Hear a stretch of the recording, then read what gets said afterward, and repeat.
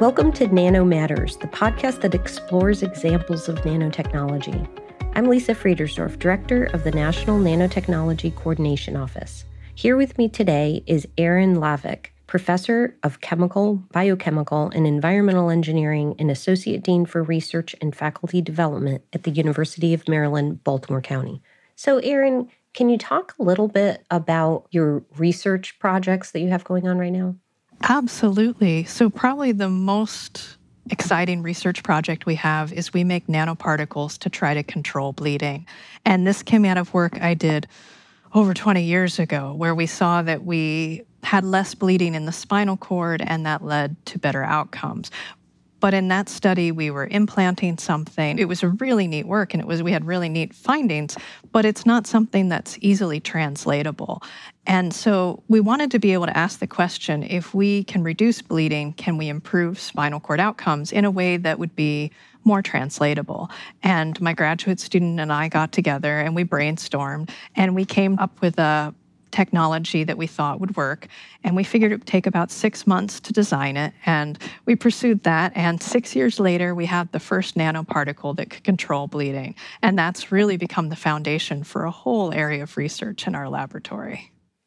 So can you talk more about the nanoparticle itself and how it controls bleeding? Absolutely. So these nanoparticles are designed, they have a polyester core, and they have polyethylene glycol around them, which creates a water-filled corona. And then at the ends of that, we have RGD. And RGD is a peptide sequence that's really ubiquitous in the body. You see it in all sorts of structural proteins. And essentially what these particles are designed to do is to interact with activated platelets. So when you have an injury, your platelets, which have a plate-like morphology, become activated, and they go from plates to stars. And at the ends of those stars, there are a bunch of receptors that are designed to grab on to peptides. And not surprisingly, because it's ubiquitous, they tend to grab onto RGD. So we had designed these particles, and what they do is they essentially act like bridges between these activated platelets, and that causes the clot to form more quickly. And by doing this, we can reduce bleeding and ultimately improve outcomes. As one of my colleagues likes to say, everything reduces bleeding at some point. We'd like to actually improve survival too. Can you talk about some of the challenges you faced and how you overcame those challenges? We didn't start with a nanoparticle. We actually started with a molecular structure. It was a multi-armed PEG, so polyethylene glycol again. And what we found was that didn't actually bridge between activated platelets, so that first design was terrible. And then we started playing with different nanoparticles, and we found we actually had a lot of trouble initially. We thought, how hard could this chemistry be? Because so many people were making these kinds of nanoparticles. But what we often found was that we couldn't get much peptide on there, or the PEG wasn't very uniform, or the particles were lots of different sizes. And so we had to work through all of those different pieces. And I will say those particles are fantastic. If you're a rodent and you have a trauma, we can stop your bleeding and improve your survival. But when we went to translate it, it turned out they worked terribly. They actually exacerbated bleeding. So the next 10 years of the lab really has been, how do we make a particle that doesn't cause off-target effects? Because that's the other piece of this, is these particles always bond with activated platelets and always form platelet plugs.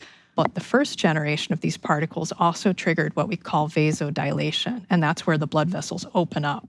And you can imagine that makes it very difficult to stop the bleeding. So there have been lots and lots of challenges along the way. What does the future look like for your research?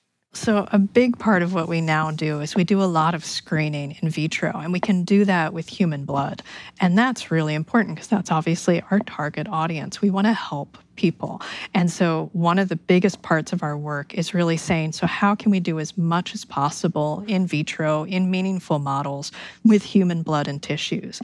And when we do enough screening, we finally take the successful particles, and then we have to look at the trauma models. And unfortunately, those are still animal models, either rodent models or large animal models. And we do that in collaboration with teams of people who are experts so that we can reduce the numbers and do it as humanely as possible.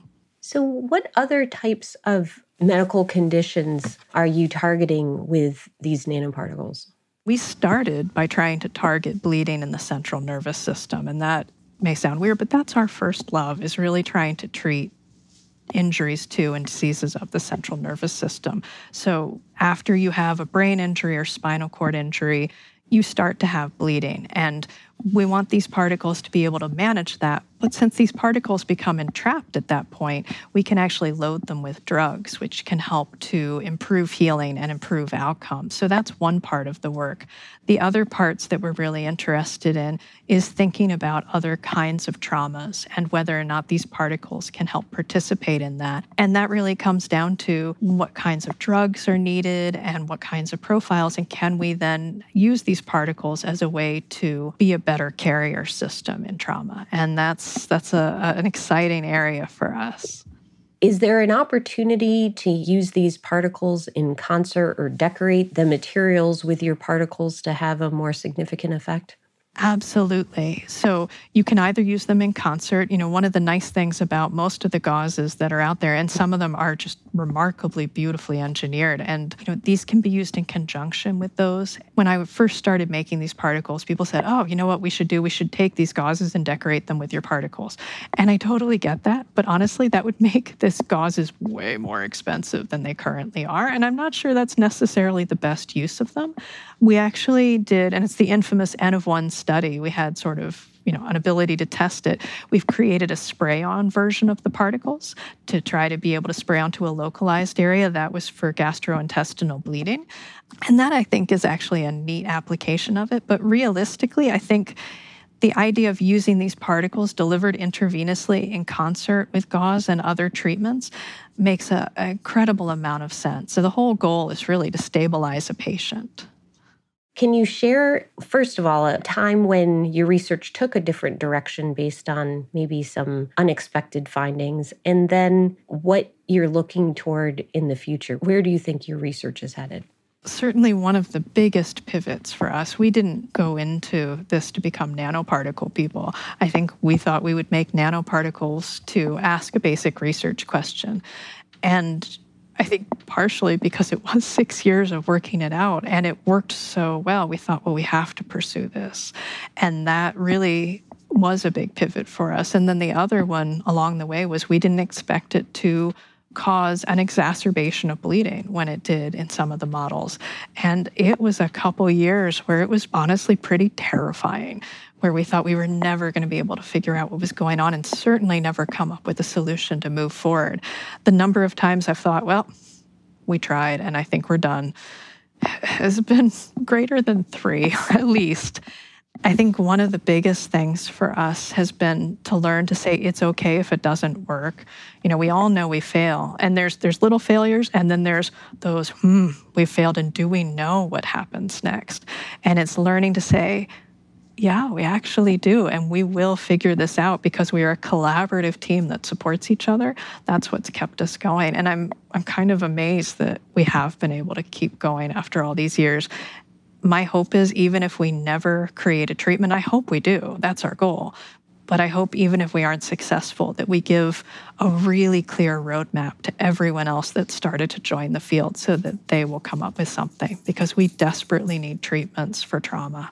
It's the biggest reason young people die, and yet we have no good treatments to control internal bleeding except for surgery. And it takes a while to get to that. It's what we call definitive care, and people talk about the golden hour, but in a lot of parts of the U.S., it can be much longer than an hour before you get to a place that can really help treat you. Do you have any closing thoughts that you'd like to share with our listeners? I guess the only closing thought I have at this point is that I am just grateful. We've been very lucky to be funded by wonderful agencies over the years, but this work happens because I've gotten to work with really brilliant people whose attitude is, sure, let's try it. And that, I think, is the fundamental thing that moves science forward, is a willingness to try what, if you thought about it too long, probably would seem unlikely, if not impossible. So I am grateful that I get to work with people who are not scared of failure.